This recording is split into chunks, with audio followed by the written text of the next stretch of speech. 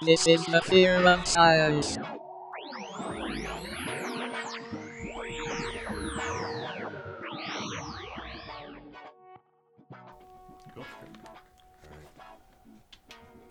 Welcome to The Fear of Science, the show that dives into the wide world of science topics to demystify, debunk, and delight.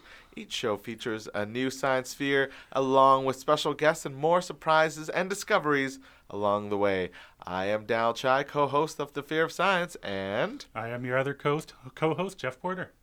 And today we are talking about a subject that is near and dear to the hearts of Canadians and millions of people around the world. Is that a fair thing to say?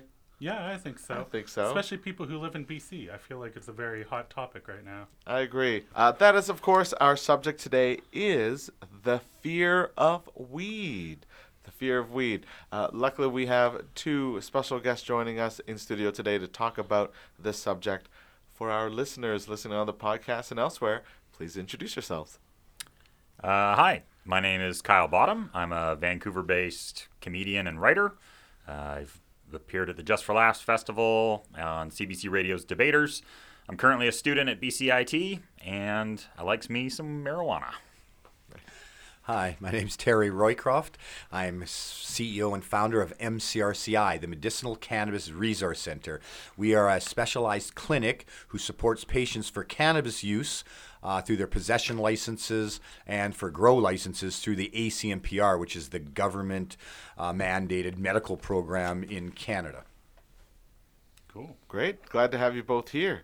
Now, of course, the subject of weed is in the news all the time, and especially with the recent legalization and reading headlines of weed being sold out all across Canada. It's fascinating to me that I'm excited to be talking about this subject because, with so many people buying weed and enjoying weed, it's still interesting to note that there are people who are afraid of weed. Yeah, absolutely. And I think and we do that with every single show, is we ask the one question first: why are people afraid of weed? Do you guys have any idea why? Well, it goes a long way back. It's the stigma and the optics that have been created over the years. Cannabis very early on was stigmatized, where alcohol was brought to the forefront. And so over these years, it's kept that way. And things like reefer madness and the typical stoner, like God bless their hearts, Cheech and Chong, but they typically, portrayed what most people thought stoners were. So this has really been one of the reasons why we've seen this fear, as well as the unknown. Now, some of the things that have happened here through medical are starting to change that, because now we're understanding there's medicinal benefits, and we're finding out that it's not as evil health-wise as people thought. I think that's like so much of the different subjects that we cover here on the Fear of Podcast. It's so much of it's the fear of the unknown, and that definitely does apply to weed. Kyle, in your experience as a comedian and a writer, we mentioned Cheech and Chong and stoner comedies, Pineapple Express. Why is as much as people are afraid of weed, why is a comedy a good gateway entrance, so to speak, into the culture, into weed and marijuana? I think that comedy and marijuana are very closely linked because anyone who's smoked marijuana can tell you that sometimes when you smoke marijuana, you get the giggles, you get laughy, you get that kind of loose and fun feeling, and that's where you want to be when you're, ready to laugh. And I think that, I think that's the tie between comedy and marijuana, is that, marijuana makes you want to laugh, and laughing makes you want to smoke marijuana, right? Is that how it works? Right. Yes, yeah. And as mentioned, as referenced, Jeff, always love your research, by the way. It's always great. It's true. Marijuana has been attached to the idea of counterculture and anti-authoritarian mindset, and comedy does the same thing as well. So. Yeah, it's being subversive. It's kind of going against what the societal norms is and questioning everything. And I think the match of comedy and weed work really well together. But one thing that was actually kind of interesting when I was booking this show is that I thought Fear of Weed, finding a comedian, not going to be hard. Not going to be hard at all, because every single comedian I know pretty much smokes weed. But one thing that I found really interesting was the stigma that came attached to it, because there were a lot of comedians that I approached and a lot of friends of mine that said, yeah, I smoke weed, but I don't want to be on a podcast as the weed smoking comedian. So I found that really interesting. So there's still a stigma, and especially when you're talking about traveling to the U.S. And doing tours around there, there's still that question mark, that unknown of how it's going to affect your career. Yeah, there is really like a stigma about marijuana across everything, but I feel like with comedy, when you get labeled as like a stoner comedian, people are like, oh, that's lowbrow humor, that comedian isn't as smart, isn't as witty, and that's just not the case. Yeah. Yeah. I even heard that Seth Rogen is trying to separate himself from his weed smoking comedy background. That's going to be difficult at this point, but it can take a few years. Yeah, that's all on the public record now. Which is part of the problem now is, with the U.S. current legislation, you talk or are related to any cannabis type businesses, and that can cause a problem. There was just a huge show down in Vegas, one of the largest. It was 25,000 people showed up to it. There were over 1,500 exhibitors. Everything and anything you want to know about weed was there, from extractions machines to drying machines to packaging, everything that's involved in the industry. So many people were going there. Now, we know at least a dozen people that went down stating that they were going down on business. They said, well, where? To this show, and they were denied. One of them had a lifetime ban. So, this is part of the issue. Even if you're in the industry, you're not allowed to go down to the States and actually do business. Right. So problem, so that's kind of the issues. Now you got to lie to the border guards. And so again, a lot of these things, promote some of the fear of weed. It's like, is this going to now stop me from being able to travel? Yeah. And a lot of the other things that we didn't kind of touch on is the gateway drug that many people talked about from the earlier days. Now the gateway drug phenomenon has been disproven many times. Yeah. And in fact, what's happening now is it's being called an exit drug. Yeah. So what's happening through mental health and addiction is people are having to go through the normal 12-step process, and they're finding that very difficult to do without any kind of stimulation when you go through your normal 12-step program. So there's now been a gentleman that we know that runs about 160 halfway houses and recovery houses, has now got about a dozen of them that are allowing weed, and they're going through that experimentation now to see how it works. So again, even the fear of weed for recovery is being challenged right now through some of these things happening, and there's many addiction specialists that now talk about cannabis as a gateway drug, especially when you're doing it in conjunction, with your physician that's seeing what you need and everything. So, those fears are slowly changing, and this gateway drug phenomenon has been disproven many years ago that it certainly doesn't. Actually, alcohol is your number one gateway drug because you get so foolish and make such bad decisions when you're on alcohol that leads you to a lot of other drugs in many other cases, right? Yeah. I make far too many decisions when I'm on weed, over and over and over again. That's right. Well, then you need something that slows you down with a little more CBD. That will slow that down. So at the MCRCI, right. So what types of people come in to see you? What are they? What are they coming in for?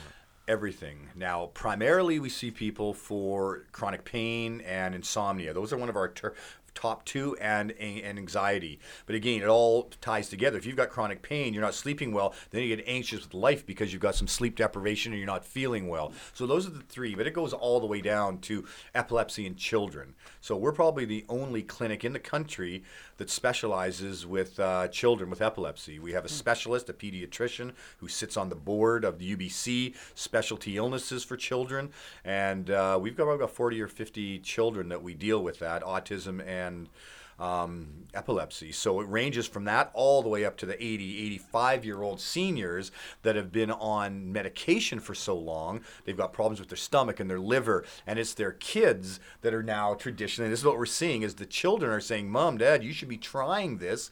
And they've got these old optics and the fear of weed, But when you get to a certain point, and that goes with people with really severe illnesses that would never try it, when it comes to that point, many people will try things out of necessity. And this is where we're seeing some people roll over. And once they've gone the other way and realize that they can get great relief from cannabis and they're able to get off those drugs, we're seeing a turnaround, better quality of life. Some of the senior centers that allowed it and have brought some edibles in, you see a lot more chatting. There was even a dance class at one thing that got started because everyone was, getting high and wanted to do some things. So, we're seeing a lot of that in the senior side of things.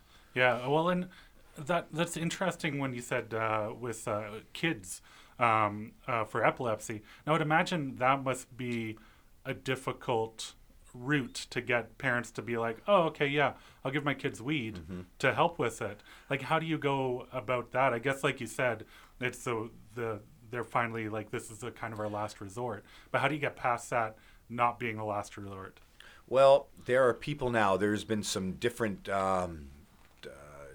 articles out there and some different shows out there. Now, a documentary done by Dr. Sanjay Gupta, a CNN neurologist that does, exposés and documentaries for them, originally started a documentary to see the evils of weed. Well, by the time he was done and he saw what happened, he had changed his mind. And his opening statement on that was, I was starting this documentary to show you why, weed was snake oil, but I was wrong, and here is why. And one of those segments was on a little girl called Charlotte, and it was the group called the Stanley Brothers. Now, they were growing high CBD and low THC product and were finding out that people were getting great results for MS and spasming. So they went to the next level, and some parents that had found no luck whatsoever. Their child was having, 300 seizures a month and was really not even developing. It was 2 or 3 years behind development. She was only 6 years old because being in spasm all the time. Tried that. So typically they were timing what was happening. They gave her first dose, and typically there would be every half an hour there would be some kind of a spasm. Well, they went 2 days without anything whatsoever with a very minor original dose. So they moved to Colorado so they can continue this treatment, and he's gone through weed 1, weed 2, weed 3, and he's followed this little girl. So things like that have taken away that fear in many cases because this is from a neurologist, CNN. They've seen this little girl where she was before to where she is now, riding a bike, hanging out with her peers, absolutely normal, and no medication at all for those 6 years was helping her. So when parents see that kind of stuff, they approach us and they're saying, listen, we've seen that. We know they've got her on drugs. It is kind of working. We know she can't be on it forever. We want to try some natural medicine. Right. And so that has now had some of those parents approach us to look for that alternative solution.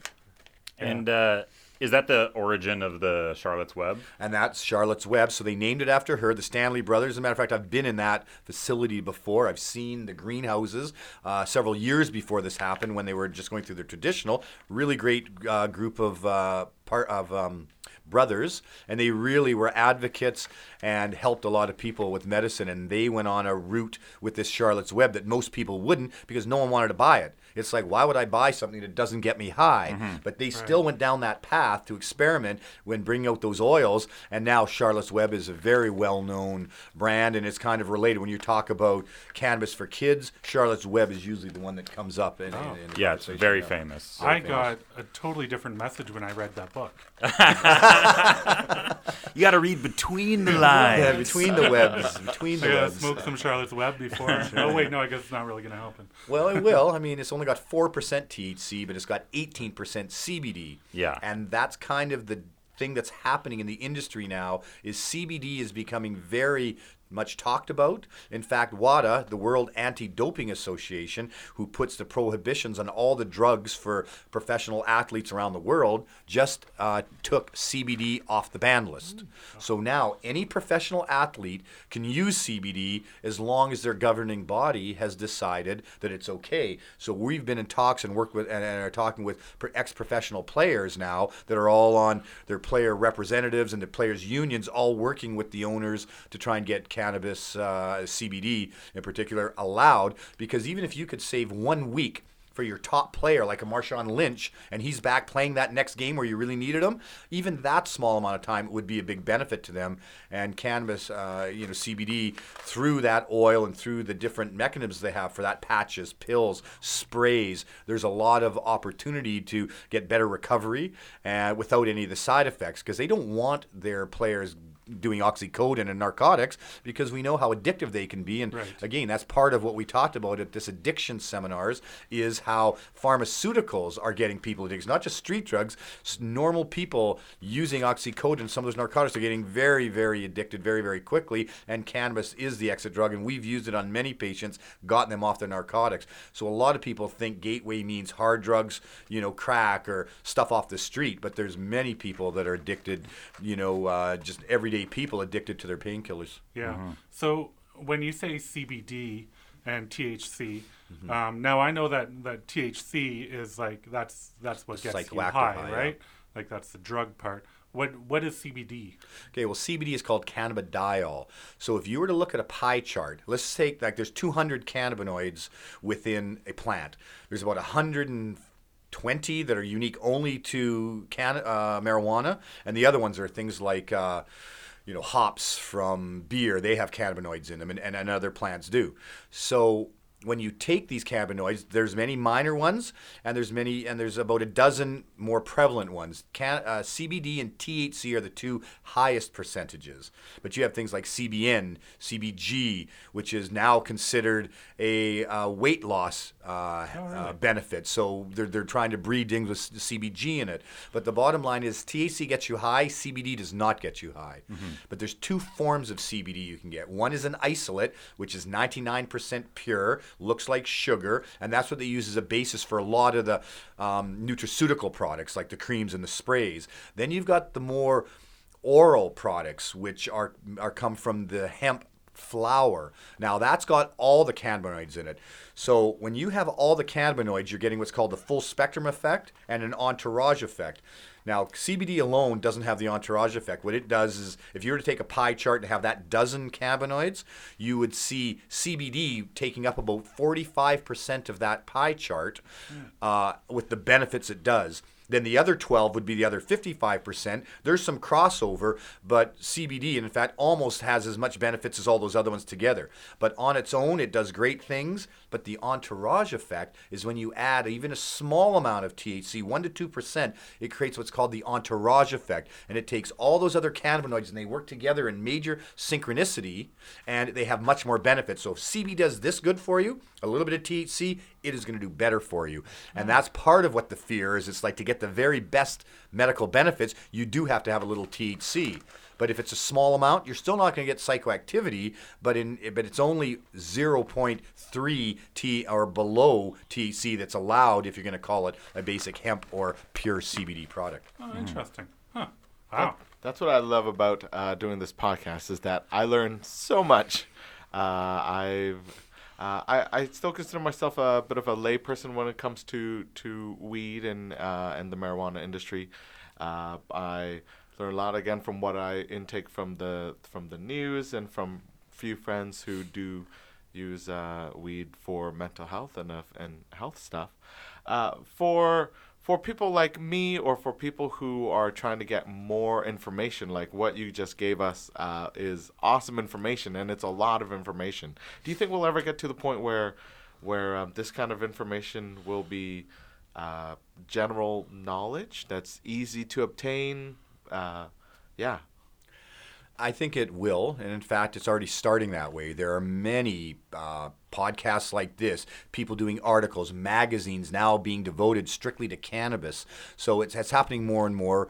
There are more. I mean, when we started 10 years ago, there was one trade show. I can't even keep up with the amount of trade shows that are happening now. So all these are given and being put together to give that education and give that information out there. Groups like MCRCI, you can go to our website and we have links all over the place that give you information.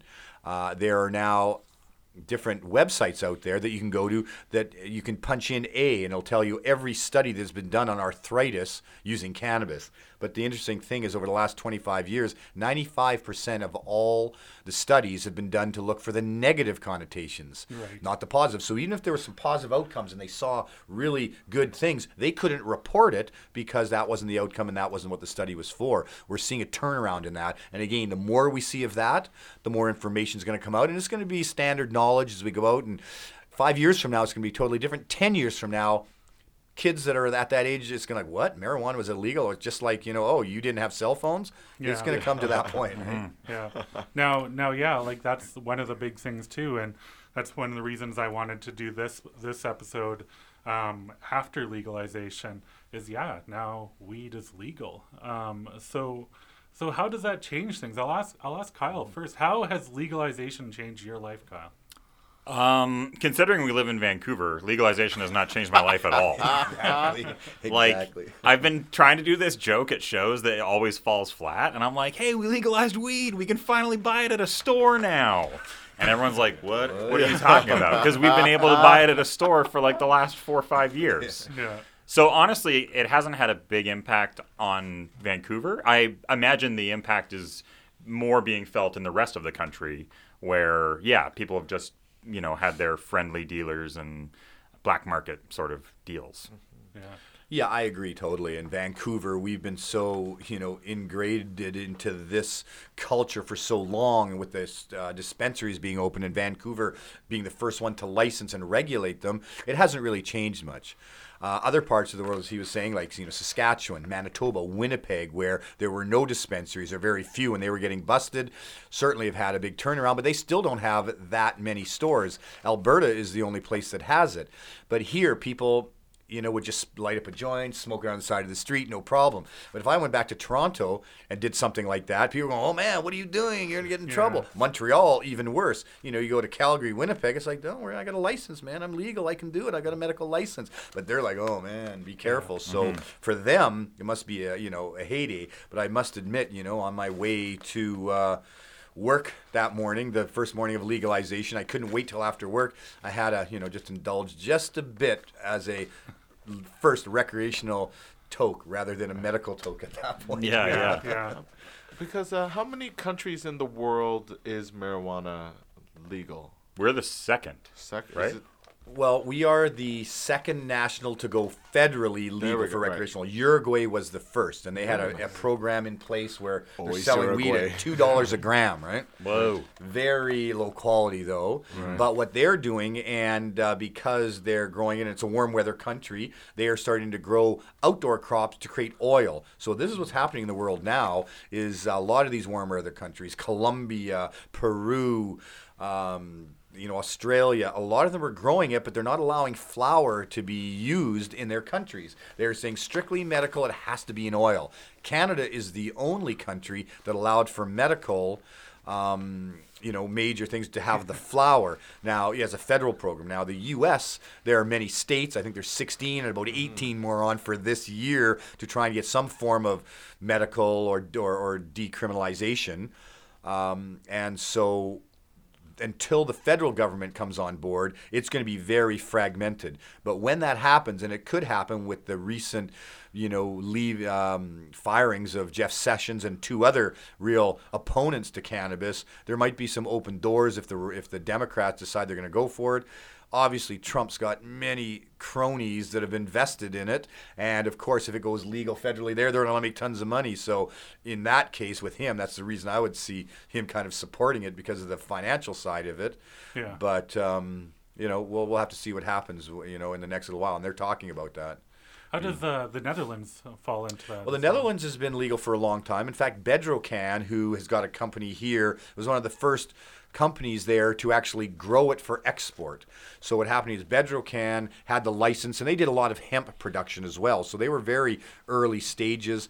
And the whole model of dispensaries and coffee shops was originated by Ben Dronker, who actually founded Bedrocan. So now that kind of set the standard for standardized product, because they had over 7 or 8 years of consistent growing of products. The percentages, the CBD, the THC were all consistent, so they could meet the criteria for an export license. Yeah. So that's how they fit into it. And they were very open-minded again. I mean, they're like Vancouver in regards to just having them opened everywhere, and they were the ones that really opened it up. But in the last several years, it's changed in the Netherlands. With the new government there, it's become much tougher. And in fact, you're not even supposed to be able to buy cannabis in the Netherlands unless you're you live there. Yeah. I haven't been there since that time, so I'm not sure how it's going. I'm sure you can get it, but they've clearly tried to crack down. They had some major shows in the Netherlands, cannabis shows, have really been dialed back because they used to use cannabis and sell different related products, and they've shut all that down. So from a country that kind of led the charge, they've been reined in a little bit. Yeah, I actually I lived in Amsterdam for a while. Yeah. And it's very much like Vancouver is, where people just walking down the street, smoking a joint, no one really thought much of it. Mm-hmm. And it was mainly the tourists. The Dutch don't really give a crap about weed at all. Right. It's mainly the British stag parties that come over and they're stoked about it. I will say it's fascinating, again, hearing this conversation, and it seems like no matter what industry or no matter what sort of discoveries, it seems like the driving force and catalyst for change oftentimes is business. It seems like with at some point, and I mean from what I've read in the news, with dispensaries and shops being sold out across the country, and I think it was, if my memory serves me correct, I believe that Alberta was slowing down the licensing because they've run out of marijuana to sell. It seems like the as much as not so much like civil wants or people calling for the change. It's almost like the government at some point goes, okay, we can make money off of this. We need new revenue. Oh, sweet, millions of dollars coming in on this. So I wonder if that's like I asked that, not necessarily asked a question, but almost as like a ponderous statement. Yeah. Like money talks, basically. I guess so, yeah. As soon as people who have a large amount of capital get interested in something, well, then I mean, like, definitely, when they hear, like, whether it's here or in the States, and there's, lots of people who have who have gone to prison, have criminal records because of possession, and it is fascinating and a little bit disheartening to realize, like, oh, sweet, we're making millions off of this, but meanwhile there are people who still can't cross the border because they have a record, or they can't do these things because of that. Now, I know the government of Canada is trying to expunge people's records for records, right? Basic possession and that sort of thing. From what I understand, though, it's going to be a pretty slow process in order to do that. Do you know? Meanwhile, licenses everywhere. Yeah, exactly. Well, so what's interesting is from that medical point of view and the recreational running out of weed, it has become harder now to get weed than it was when it was illegal. Yeah. So what's happened, if you want to do it legally, you walk into the store. We've got one in Kamloops and one license in Kimberley, and that's it so far. You have a run on medical product because this was predicted. We knew based on the demand and based on what the capacity was of what they were producing, there's going to be a problem. In fact, they said even if all the licensed producers went to their capacity right now, it would still be running out. So we knew that was happening. So what had happened is a lot of the LPs were putting supply aside for our patients. And so that allows us to actually still offer our medical patients some medical cannabis, whereas the recreational users may have some difficulty. But that even kind of backfired because when the word came out that there was going to be a shortage, people were buying up their full allotments and trying to buy as much as they could in anticipation. So it also put a little bit of a strain on the medical side of it. Yeah. So that's what we're seeing now. Like water wars. Yeah. Gotta hoard all the stuff. One thing that I was curious about too is what happens to the people who always worked in the gray area already, the dispensaries? How does legalization affect them? Because from what I understand with dispensaries is they weren't technically legal but they were allowed to Yeah. practice type thing. Yeah, they were 100% illegal, Yeah. but in Vancouver they allowed them to operate, but not many other areas. You try to open one up in Burnaby, you're shut down that day. There's no Right. way you're operating. So it was municipality driven in what they were allowing. You know, Victoria and Nanaimo, some of the island places were okay with it, but if you went to Courtenay, I don't think there's anything up in Courtenay. I don't know, do you? I don't think But so. there wasn't many, and they were being shut down. So what's happening now is everybody in the gray market really is the black market, but Yeah. because of legal wrangling, it became gray. It is now changing. So if you are a dispensary, you've got the opportunity to apply for a real license. Now, the advantage people in Vancouver had was that Vancouver did put a regulatory process in place, which, you know, tells how far you have to be from schools and what you can do near community centers, liquor stores, things like that. So we didn't have to go through that process where many other municipalities are. You go to Burnaby right now, they still don't have a plan in place. Yeah. So, you know, it's difficult to do, but it is doable. And other provinces are much easier to do that than in BC at this point. Alberta was very simple. And again, as Daniel mentioned, because of the lack of supply, they've slowed down that. You can't open up a store that's just going to be empty. So they've kind of slowed that down. So they've got the opportunity. The other area that's an opportunity are those people that were medically growing for the dispensaries. And in fact, that's where most of the dispensaries were getting their product, because there was a gray area. Or if you're a legal licensed grower, you can grow product, even though the program said you couldn't sell it to anyone other than the people you were growing it for. Obviously, there was not enough enforcement. The program, the way it was, you could grow multiple plants, multiple sizes with many, many lights. There's no criteria or ratio to what you had with that. So there was lots of black market product going that way. Right. So now they have an opportunity with the new program that came out called the Micro Growers Program, so that they can now apply as a micro grower. They can have maybe 200 square meters of canopy space, but they can now get in there, and if they get that license, they can now sell to the licensed producers. And this is why the government allowed that, because they wanted the craft growers that have great strains that are not in the normal program, as well as it would take the black market into the legal market, so thereby, you know, attacking the black market for that. And by shutting down the dispensaries, which was their supply chain, they've alleviated that as well. So those growers now have the opportunity to go into the market and start growing legally as well. So these are all the mechanisms that the government's tried to use to alleviate black market, give people opportunities, and again, create more product, because the LPs are having a problem keeping up with it. And as we all know, BC Bud had some fantastic strains that they don't want. And if you're growing a great strain and you get a license, you're going to be able to put that strain now into the market. And so a lot of people, that there's no other way to do that, that you can't just sell a strain to a licensed producer. It's got to come from seed. Very complicated process to bring new genetics in. Here's another way to bring those into the market. Yeah, and that's one thing I found in Amsterdam as well, is that weed there is an art. There's so many different strains of it. There's so many different, like, you know, you can go in, you could have a conversation with someone working in a coffee shop there.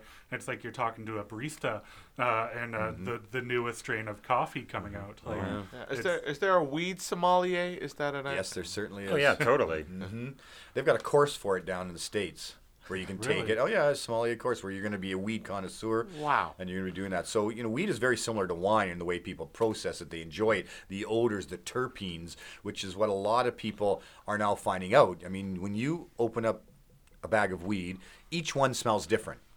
Those are the terpenes that you're smelling on it. That's an oily substance, just like any other plant. When you smell a rose, what you're smelling are the oily terpenes off of that.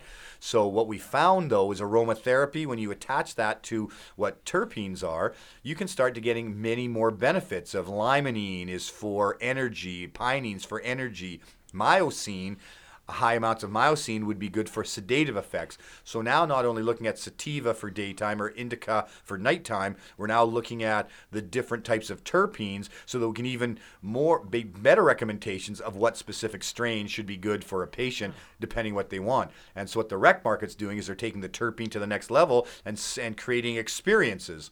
So now you're buying the product and the pen for an experience. You want to go to a concert and dance? Well, this is the product you should have because you're going to have energy and you're going to be uplifted. Oh, you just want to go and chill and, have a movie night? Well, here, smoke this because you're just going to chill and you're going to be, really comfortable to watch it. So this is the new marketing areas is experiences rather than just strains or indica and sativa. I feel like every time I smoke it, I'm smoking the eat a whole bunch of food and pass out on the couch kind. Well, this is where CBG comes in because if you get product with high CBG, it's an appetite suppressant. What?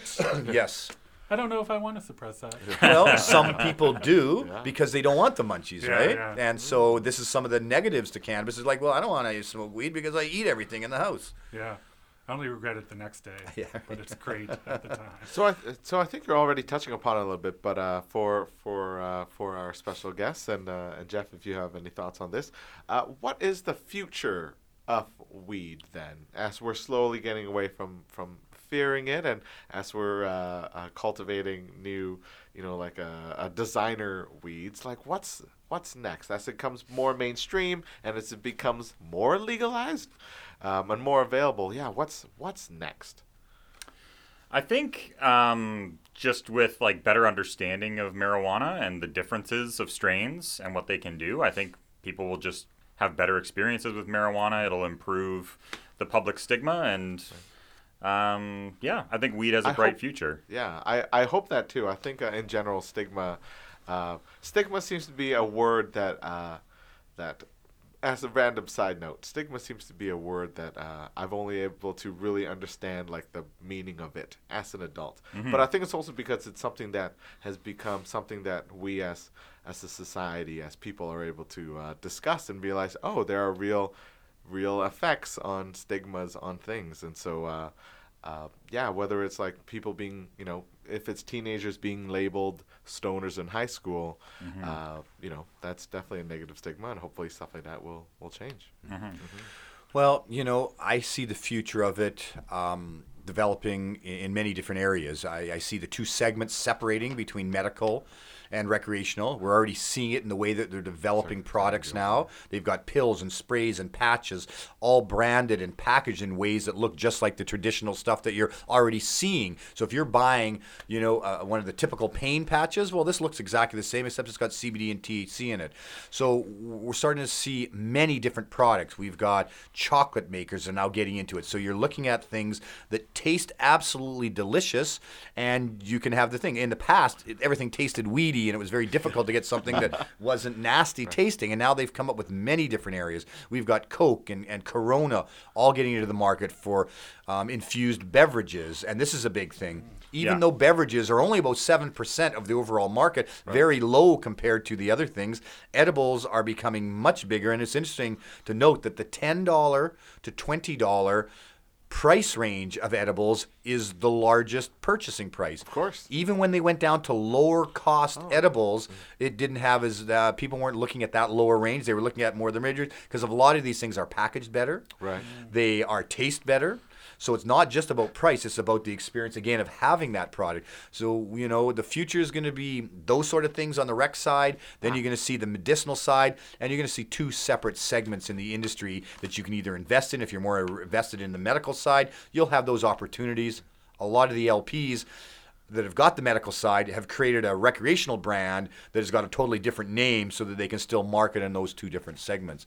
So, I see that happening, and then just more and more people being comfortable seeing it in traditional, normal-looking packaging. Hey, I'm going to drink a bottle of Coke with, that's infused with CBD or whatever they're going to do with it, and it's just going to become normalized as we move forward. And I don't think it's going to take long with the amount of pressure and the amount of growth we're seeing worldwide. I think it's going to be normalized a lot faster, just as it already has in the time we've been here. We've seen it normalized in major ways compared to what it was before, and very rapid acceptance. So I still think we're going to see it like that. Recently I noticed that there was a THC infused dining event. Yes. Yeah, and it's happened a few different times from a few different organizers, and every time I always hear that it's all sold out. Yeah. And it's all fine dining, and it's all very, very classy, and it's THC based, and they learn about what's going into the food and it's made with it. And I'm like, wow, that is just fascinating. Yeah. Yeah, I think a lot of the future as well will be, I think that weed will be like alcohol. It will be like Just less dangerous. Less dangerous, yeah. That it will be okay to just kind of choose what you want to do when you go out. If you want to smoke some weed recreationally, or if you want to have a drink recreationally, it'll just be the same kind of idea. Part of the thing too that I kind of wanted to quickly talk about as well is regulation around controlling weed compared to controlling alcohol. You read my mind. Drinking and driving is a big thing. Drinking and smoking is worse. When you combine them together, it's a major difference. It exacerbates both sides of it, right?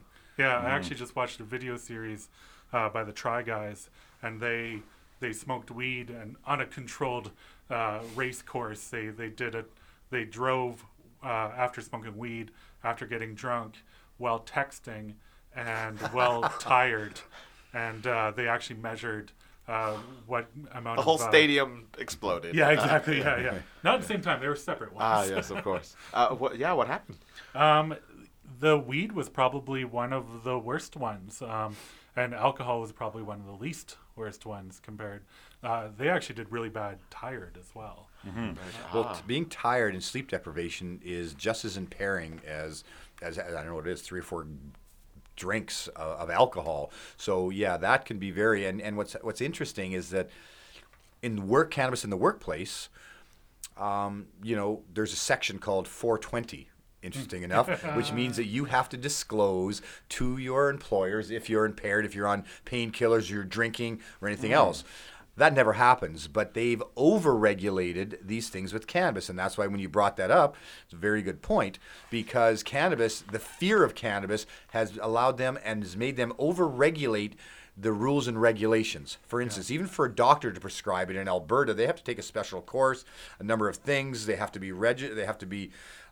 reviewed. The college will look at how many people they're signing, that sort of thing. But if they're giving out oxycodone, there's no regulations on that whatsoever. And we know that is far more dangerous than cannabis can ever be.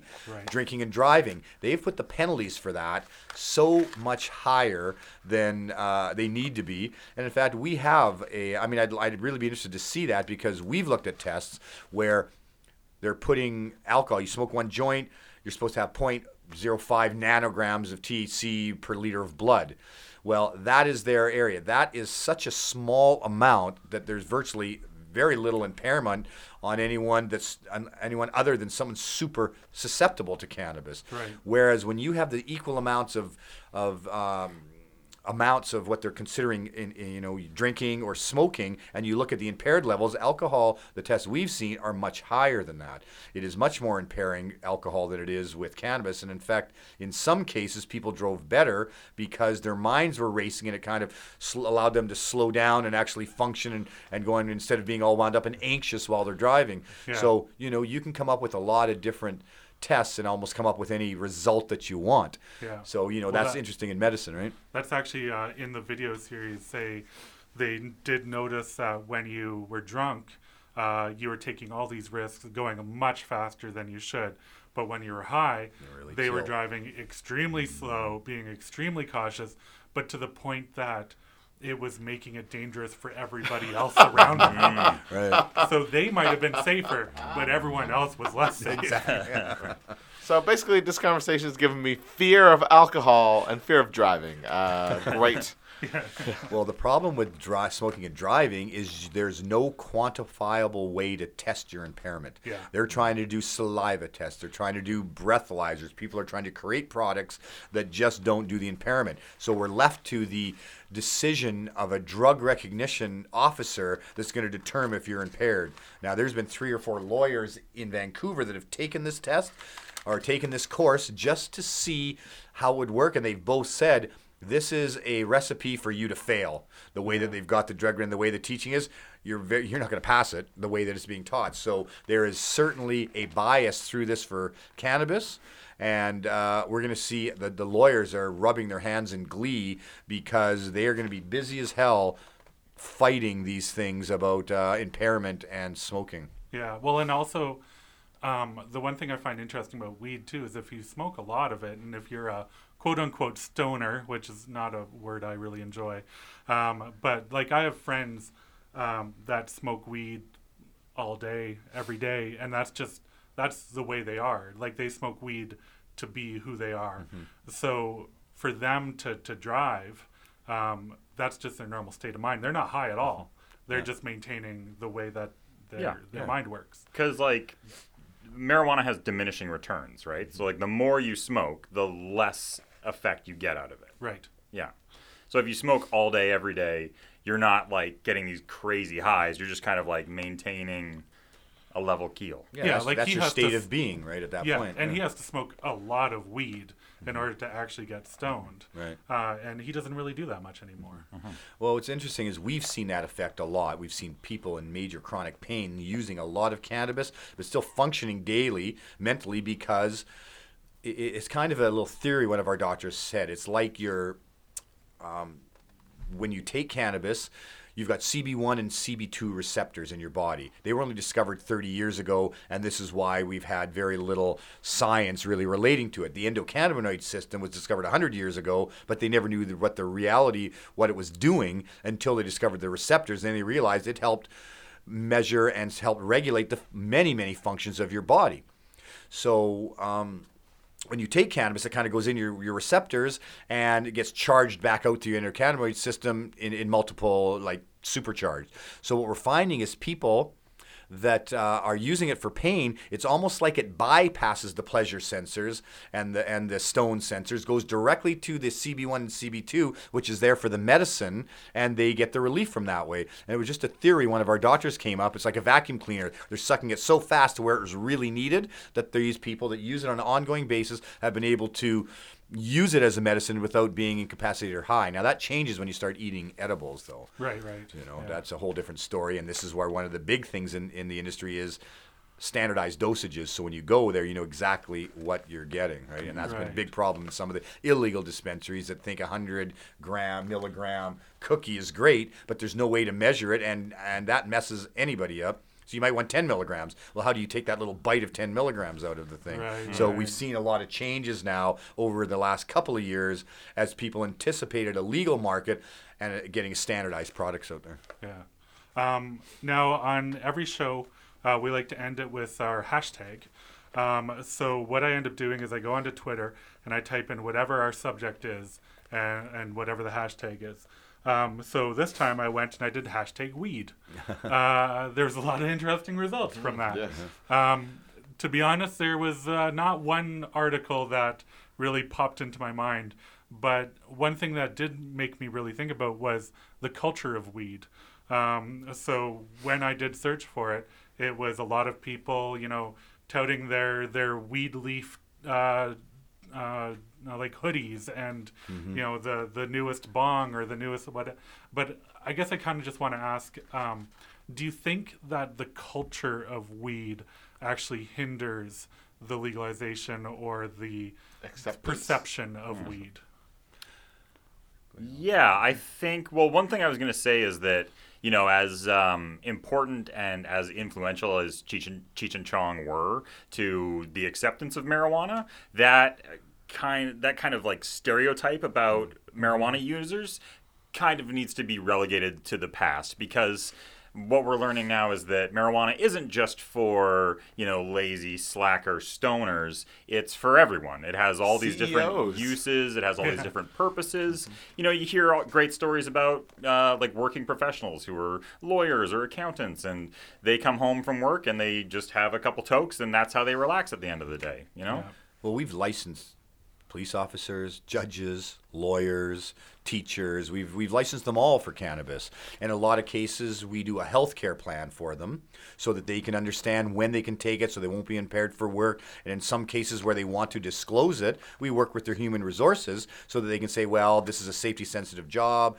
And then our physicians will come up with, you can smoke, but only 6 hours before you go to work, or we'll prescribe them for work CBD-related products. Right. But the culture of that is interesting. I mean, it started with 420. Yeah. And then 710 came about. I don't know if you've heard of that. That's oil backwards. And that was that was from Colorado when love it. their extraction market exploded. But you haven't heard this one, 210, when you can't wait to 420. Yeah. Okay, that's Canadian. So that's the Canadian term now, is 210. February 10th was the first annual party last year. Nice. There'll be a bunch of them across the country this year.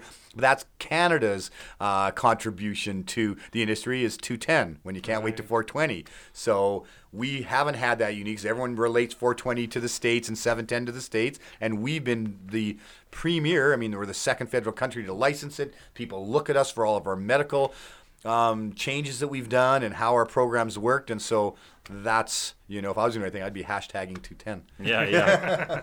Yeah, I used to be a big fan of like 11:20, like screw wait until the afternoon. Yeah. Wow. I learned so much today. So you're Yeah. afraid of weed still? No, I'm definitely almost intrigued about learning more, whether it's the business or the medical side or the culture, and again, knowing some personal friends who use it for medical usage has really allowed me to see the positive effects of it, and hearing this conversation with our special guests really made me definitely feel more aware of it, and almost makes me want to learn more. So thank you both very much for being here. No, Yeah. my pleasure. And if anyone wants to learn more or wants to get their license, they can contact us at MCRCI.com, and you can hit the apply here, fill it out online, and one of our experienced staff will get back to you and go through a whole program if anyone wants to go legal. Now, there are many benefits to being a medical patient, being writing off $2,500 of all your medical purchases. All the LPs are absorbing the excise tax that you will have for recreational, and we have 4 insurance companies now, Sun Life, Manulife, all paying for a limited amount of illnesses now. So as a medical user, you could even get all your cannabis for free, as the veterans do, and some of the indigenous groups are going to be happening now. So, recreational is great, medical is cheaper. Awesome. And and Kyle, for our listeners who are looking for some laughs around town, where can they find you online? Where can you find me online? My Twitter is at Kyle's Bottom. Instagram at Kyle Bottom, and that's usually where I'll update about my shows and things like that. Awesome. Cool. Great. Well, thank you very much for both of you being on the show and for being part of Fear Science. Yes. Thanks and for having us. You're very welcome. And of course, thanks to all of our listeners for listening to the Fear of Science and learning and discovering with us. We look forward to learning and discovering more again with you all again soon. In the meantime, make sure to follow us online. We're at Science Fears on Instagram and Twitter, and we're on Facebook as well. I'm Daniel Chai. I'm Jeff Porter. We'll see you again.